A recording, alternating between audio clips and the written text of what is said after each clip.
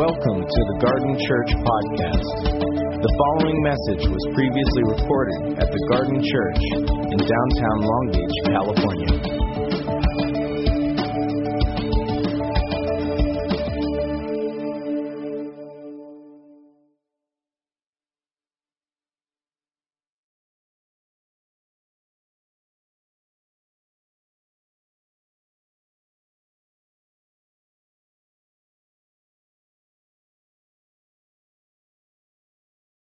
Luke in a series we're calling The Way, and if you have Bibles with you, please feel free to turn with them. We'll get to Luke chapter 14 here in just a minute. What our intent here is, we're going to be kind of flying quickly through this text. We are going to be doing a quick survey this year of the two books, the two volumes that Luke wrote, the Gospel of Luke here, and then following Easter, we'll be moving into the book of Acts in kind of volume 1, volume 2. And those, of course, are linked together. The book of Luke, the Gospel, tells the story of Jesus, who is a man who does what he does by the power of the Spirit. And the book of Acts is the story of the church, who are the people of God who do what they do by the power of the Spirit. You probably noticed the theme there is the work of the Holy Spirit, which we sung about this morning, and which is essential for our being, right? So that said, we're going to be moving quickly through things. I wish, Darren and I, every time we make a decision on series, we always get stuck because there's so much more that we would like to dig into and so much more that we'd like to say. So we're going to move quickly through a passage this morning that would bear just sitting and soaking in for a while, but nonetheless, I think it has something to say to us that I'd like you to come to, and particularly this passage in Luke chapter 14, because it's one of those ones that I've heard and spoken on varieties of times that I really kind of thought I had pretty much nailed in terms of what it was saying. And then this week it kind of just blew up on me and invited me to a whole other level of conversation. So hopefully, as we open ourselves up to the Spirit, it will do the same thing for you. So if you have Bibles, let's pick it up, and we're going to just read the first verse of chapter 14, then skip down a couple paragraphs. I'll fill in that backstory here in a minute. So one Sabbath, when Jesus went to eat in the house of a prominent Pharisee, he was being carefully watched. So then Jesus said to his host, "When you give a luncheon or a dinner, don't invite your friends, your brothers, your relatives, your rich neighbors. If you do, they may invite you back and you'll be repaid. Instead, when you give a banquet, invite the poor, the crippled, the lame, the blind, and you will be blessed. Although they can't repay you, you will be repaid at the resurrection of the righteous." And when one of those at the table with him heard this, he said to Jesus, "Blessed is the man who will eat at the feast in the kingdom of God." There's one in every crowd, isn't there? That was good. Jesus replied, "A certain man was preparing a great banquet and invited many guests. At the time of the banquet, he sent his servant to tell those who had been invited, 'Come, for everything is now ready.' But they all alike began to make excuses. The first said, 'I've just bought a field. I must go and see it. Please, excuse me.' Another said, 'I've just bought 5 yoke of oxen, and I'm on my way to try them out. Please, excuse me.' Still another said, I just got married, so I can't come.' And go ahead. The servant came back, reported this to his master. Then the owner of the house became angry and ordered his servant, 'Go out quickly into the streets and the alleys of the town. Bring in the poor, the crippled, the blind, the lame.' 'Sir,' the servant said, 'what you ordered has been done. Still, there is room.' Then the master told his servant, 'Go to the roads and the country lanes. Make them come in, so that my house will be full. I tell you, not one of those men who were invited will get a taste of my banquet.'" So we're just going to walk through this kind of a chunk at a time here. And the first place that we begin is noticing, in typical fashion for the Gospel of Luke, Jesus is at dinner. You probably have noticed that he spends a lot of time eating in the Gospel of Luke. In fact, at some ways you can kind of frame the Gospel of Luke as Jesus is eating, or he's on his way from dinner, or he's on his way to dinner. He does that a lot. In fact, in a few chapters, he's going to haul a guy down out of a tree because he has kind of the growlies, and he wants to, I got to have lunch at your house. So he pulls the guy out, and away we go. And this story here starts with this. Jesus went out to eat in the house of a prominent Pharisee, and he was being carefully watched. So we need to recognize that Jesus is an equal opportunity dinner guest, right? He'll go wherever anybody invites him. He'll eat with tax collectors and sinners, but he'll also eat with the Pharisees, the up and outs, right? Not just the down and outs, but with the up and outs. He will honor them, and they will honor him, and he will receive that. Because remember that in this culture, sharing a meal is not just getting lunch done. It's not just a meeting. It is a way of honoring. It's a way of hospitality. The highest value in that ancient culture is the value of hospitality, to receive the stranger, to receive the sojourner, so to speak, as family, and invite them to sit down at table with you and to share a meal is of the highest of values. So this isn't just and in fact, in many cultures today, this is the case, right? Where a meal is a real kind of prominent way of inviting people into your journey, into your life. And so this prominent Pharisee, Jesus says, has invited him, Luke says has invited Jesus to dinner, and he's gone. He's gone to sit with the Pharisee, and he's being, however, carefully watched. This is a strategic invitation as well. Where what Pharisees are doing, we're still relatively early, so to speak, in the ministry of Jesus. And the Pharisees' job, you may recall, is to kind of examine the upstart rabbis to see if they need to protect Judaism from the false teaching. So what they're trying to do when they say he's watched carefully, they're trying to figure out where Jesus fits. What spectrum of rabbinic teaching does he lie within? There are ranges. It's not possible to say Judaism in the first century. You have to talk about Judaisms. You have the Sadducees, you have the Pharisees, and within the Pharisees there's a wide range of both political and religious and theological beliefs. So it's not a monolithic belief structure that is oppositional to Jesus. In fact, as you probably recognize, there are many of the Pharisees and Sadducees who were disciples of Jesus. Many who were in positions of political power who were disciples of Jesus. It wasn't this monolithic oppositional force against him. This guy, however, is at this stage of the game is trying to evaluate where does Jesus fit. So he's watched. I don't know if any of you are public radio fans. That's pretty much when I listen to the radio, I end up on NPR most of the time. Is anybody else like that? Yeah, 3 or 4 of us. So you may recognize if you listen to it that there's a program called Dinner Party Download, which is hosted by Rico Galliano and Brendan Francis Noonan.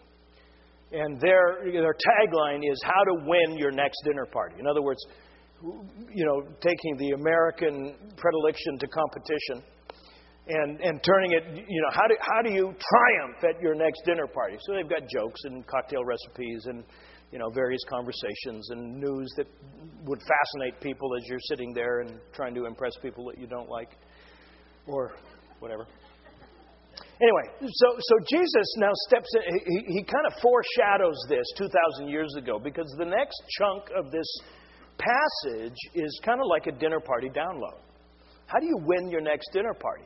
So right after this, I didn't quote the text, and I probably should have, but he just is sitting there noticing, because while they're watching Jesus, guess what? He's watching them. And he notices when they come in that they kind of shuffle for position. Not everybody comes in at once. They kind of, depending on their position or their perceived position or their self-perception of their position, decide where around this long U-shaped table they will sit. Will they sit up at the top of the table where the guests of honor are and thus indicate their priority? They would sit, in other words, based on kind of their sense of where they fit into the pecking order of their society. So Jesus' advice is, look, you guys, you look like a jerk. You come in, you take the high place because that's where you think you belong, and then somebody more important comes, and guess what? You get dumped. Here's a strategy you might want to write down. Take the low seat first. Then when the host comes in, he will, in front of everybody, elevate you to the position that you so rightly, and you can see the guy saying, genius. That's genius. We can get the position we deserve, because y'all know we deserve high positions, without actually having to demonstrate the superiority for that position. We can both be humble and exalted at the same time. Win-win, right? And advice to guests, right? And then he goes on with this piece of advice. To the host now. He leans over to the guy who's invited him. When you give a luncheon or dinner, don't invite your friends. Don't invite your brothers or relatives, your rich neighbors. Because if you do, chances are they'll invite you back and you'll be repaid. Right? Instead, when you give a banquet, invite the poor, the crippled, the lame, the blind, and you'll be blessed. Now, they can't repay you, but you will be repaid at the resurrection of the righteous. Here's this strategy that Jesus is inviting them into. And we kind of get to catch a glimpse here because Jesus is kind of on to their game, right? Who do you invite to dinner? You invite to dinner people that will invite you to dinner. So you end up in this circle of repayment. You get invited to their house for dinner, and now you have to invite them back to your house for dinner because they upped the ante in their invitation. Anybody else know this happens to other people? Right? They had the A dinner, and now you have to have the A plus dinner. So you have to have them back because you have to have the A plus plus dinner. Then they have to have you back because now it's A plus plus plus dinner, and on and on and on and on and on it goes. You start with your little 18-inch Weber kettle. By the time we're done, we got pit masters going on, right? This cycle of repayment. And Jesus recognizes that in the doing of that, you've missed the whole point of the meal. So here's a strategy. Don't invite your friends.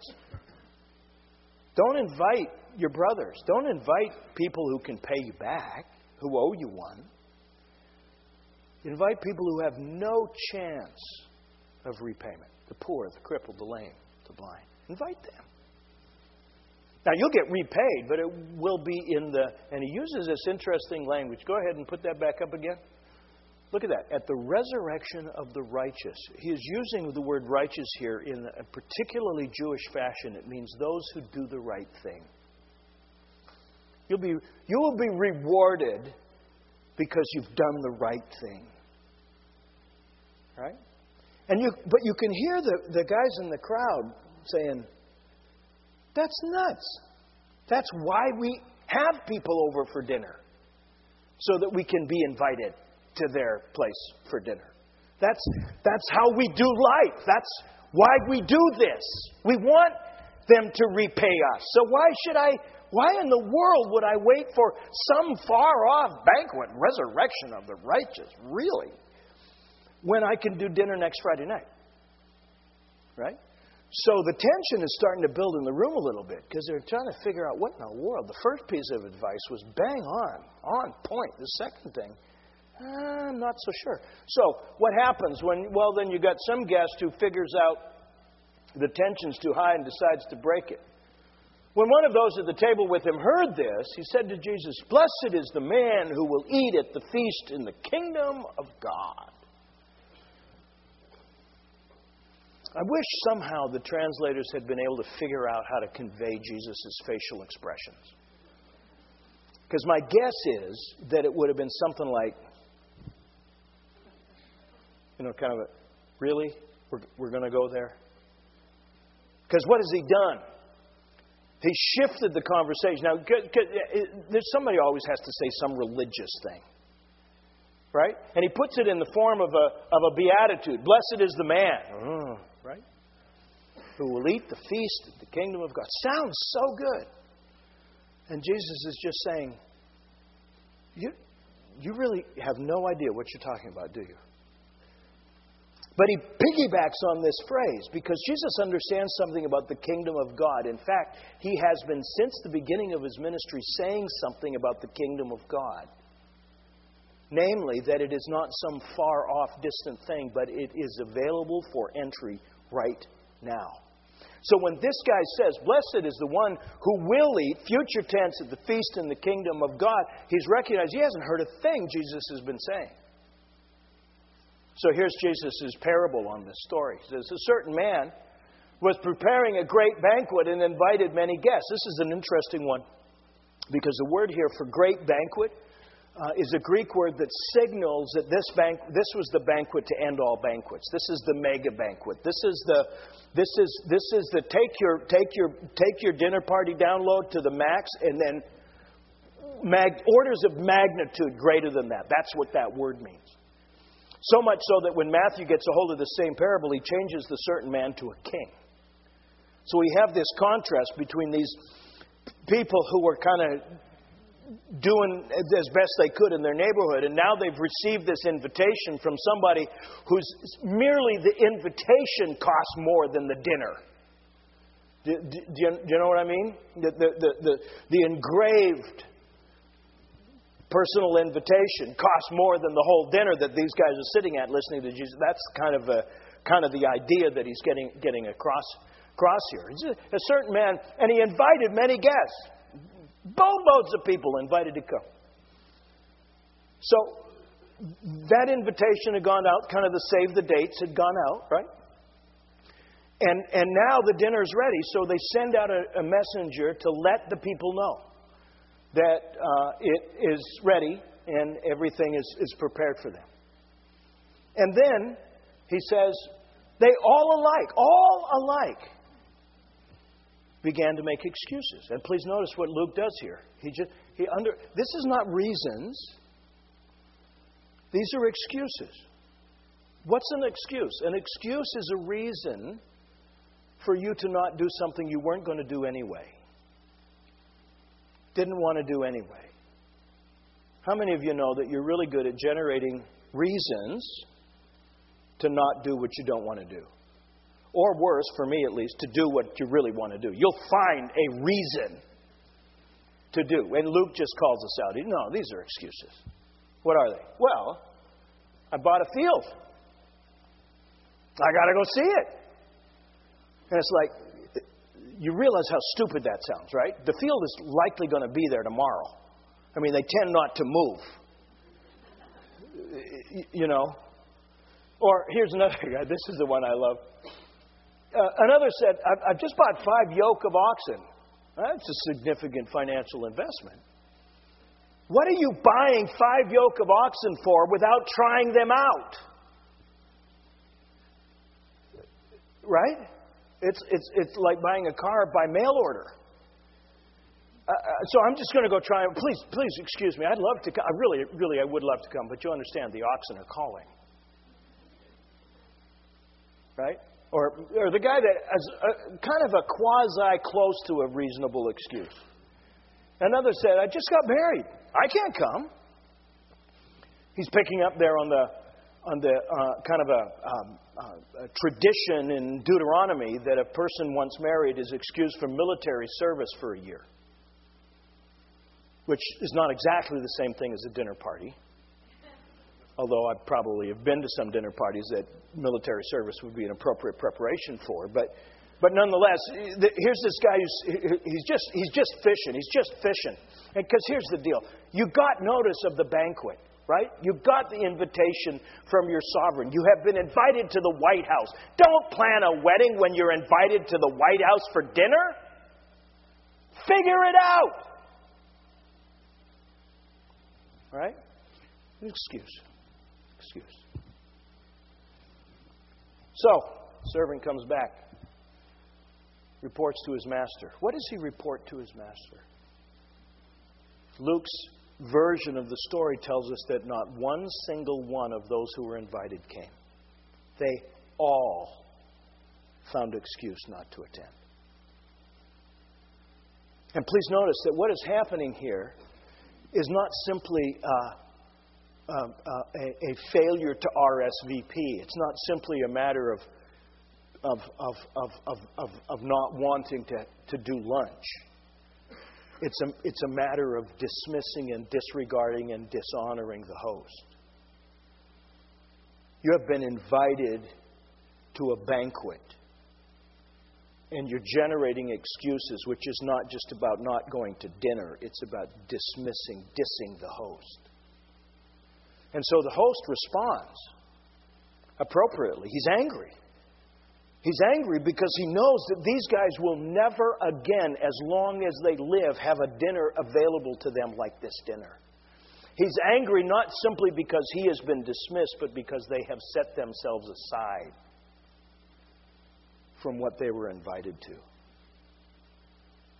Please notice here that these guys, in their choosing to do this, have figured it out. Why would anybody not want to go to the banquet? Why generate bogus excuses like this? Because they've already done the math. They live in a system of repayment. If I go to that dinner, I will be indebted to that person for the rest of my life. I could never repay this kind of generosity. It's not enough, you see, for me to receive it with thanksgiving. It has to be a negotiation, a commercial obligation that I'm brought into. I can't simply receive. I'm obligated now. And rather than that, I would run the risk of dismissal of the invitation. And the landowner, the master, becomes angry. This is one of the strongest words in the Greek language, this eruption of frustration at these people who have been blessed with his generosity and have refused his gift. They are rejecting him. And please notice, the guys who are listening to Jesus' story, they're on the side of the host. You just don't do that. You just don't do that. Who would do that? Who would do that? Come to find out, I would do that. Wouldn't you? Don't you? Because here's the deal. Jesus is talking about the kingdom of God. And he's suggesting that the kingdom of God is available for entry now through him. This is not some future thing. This isn't the story about heaven. This is not the marriage supper of the Lamb, whatever in the world that is. This is about life in the kingdom available now. And remember this little paradigm that we use here. We're built for this liminal space. We're not angels, pure spirit. We're not animals, body. We are souls. We're built to live in that in-between space. But if we're not careful, we will be anchored so tightly to the dirt that when the invitation to the kingdom life comes, we won't be able to let go of the dirt. And we will blame the dirt for not letting go of us. And that's what these excuses are. They're distractions. They have received the greatest invitation they will ever receive in their entire lives. This is not some future entrance. This is the kingdom available for entry right now. And they're so anchored to the dirt, they're so distracted by their stuff that they have no capacity to respond to the invitation. And I wish I could tell you that was about somebody else. But this week it has become about me. Because this is not about going to heaven. This is about participating in the life of the kingdom now. And I find my heart anchored to the dirt. So notice the response. The servant comes back. The master is angry. He orders his servant, go out into the streets, into the alleys of the town. Bring in the poor, the crippled, the blind, the lame. You hear in here this, the echo of the story that Jesus told. As the guys hear the story the first time, they're saying, who would do that? Who would do that? And Jesus tells them a story of somebody who has done that. Who has done that. Who has come to them. First with invitation. They have received notice that the kingdom is coming, and now in Jesus' ministry, it's present. He is announcing its presence. And what's the response? Excuses. Distractions. We're tied to the dirt. So the servant hears the master saying, go quickly into the streets, the alleys, the town, bring in the poor, the crippled, the blind, the lame. I love this servant. Notice what he says, sir. What you ordered has been done. He did what the master wanted before the master even asked him to. So tuned in to what the Father, so tuned in to what the master's heart was, that the servant has already acted to bring the crippled, to bring the blind, to bring the lame, to bring the poor. And they are seated at the banquet table ready. But, he says, there's still room. And so the master says, go out to the roads. Go out to the guys who slept under the bridge last night. Go to the country lanes where the people that can't fit into regular society, the lepers, the immoral, the broken, bring them in. Make them come in. Why do they have to be made to come in? Because they know more than anybody else. That's the only way you're going to get me in there. I don't fit. And the master says, there's a place at the table for you.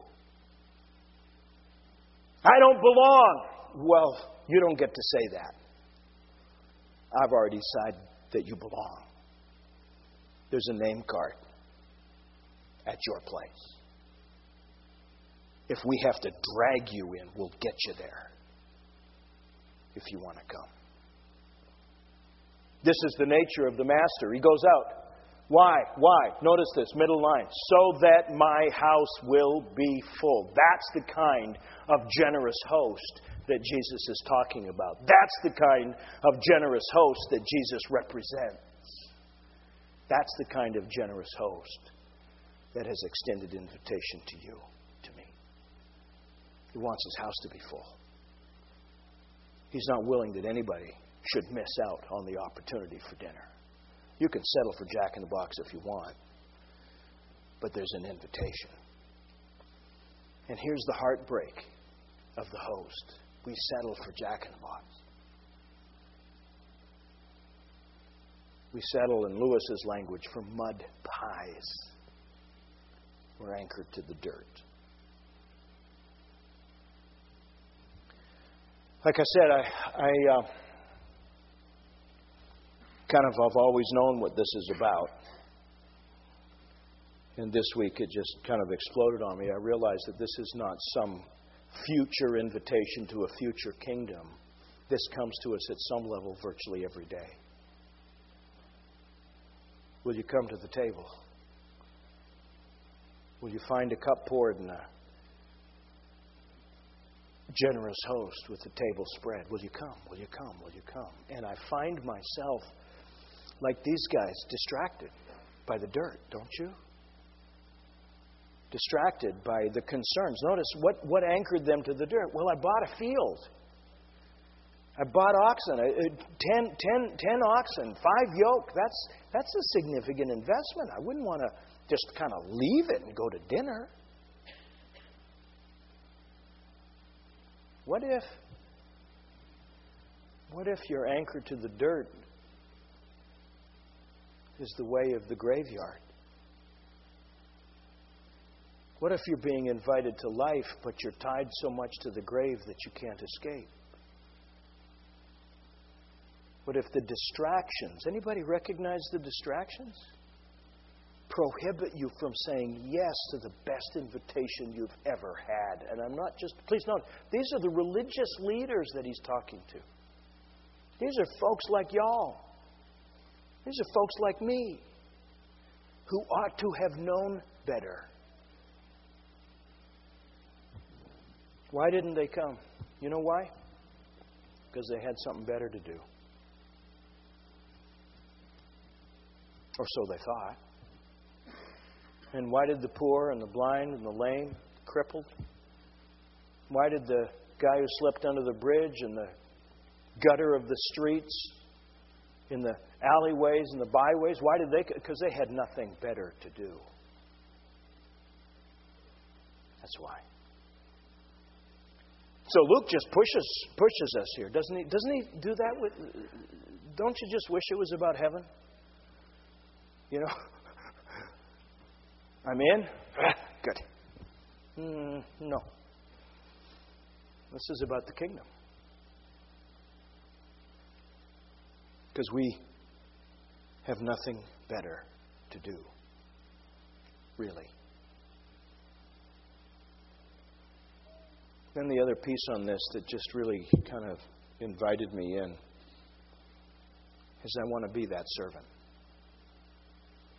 who knows his master's heart so well that before the master can say, he is already acting to bring in whosoever will. I want to be that guy. I want to partner with my master to extend that invitation to people who I think otherwise might not be included because I was one of those. I understand the excuses because there's no possible way we can repay him, right? There's no because if you make the receiving of an invitation like this condition on your ability to repay, you might as well just stay home. Check out your field, plow with your oxen, because it's not going to get better than that for you. But if you're willing to receive a gift from somebody you have no chance of repaying as a mark of his generosity, then maybe it's time to dress for dinner.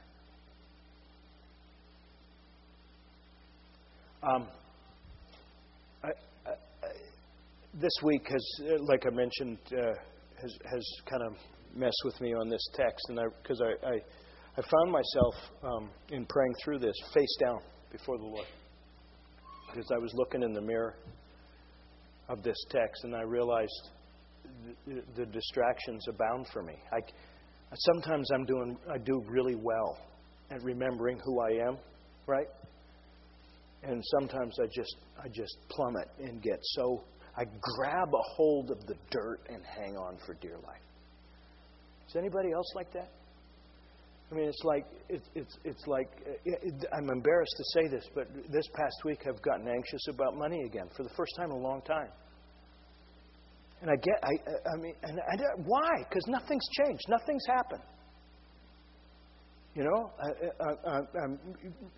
maybe retirement's out there, and I keep on seeing it.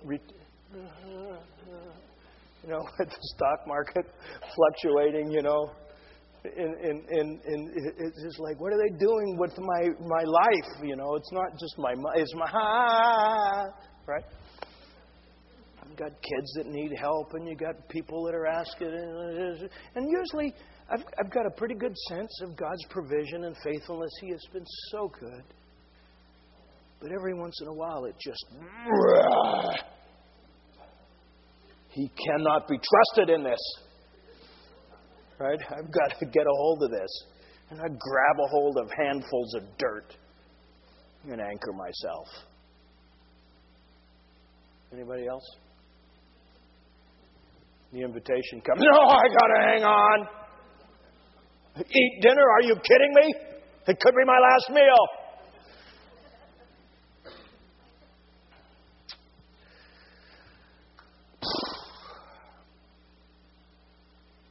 You coming? You coming?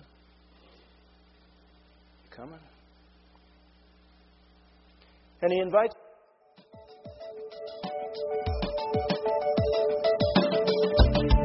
Thank you for listening to the Garden Church podcast. For more information about the Garden Church, visit thegardενld.org.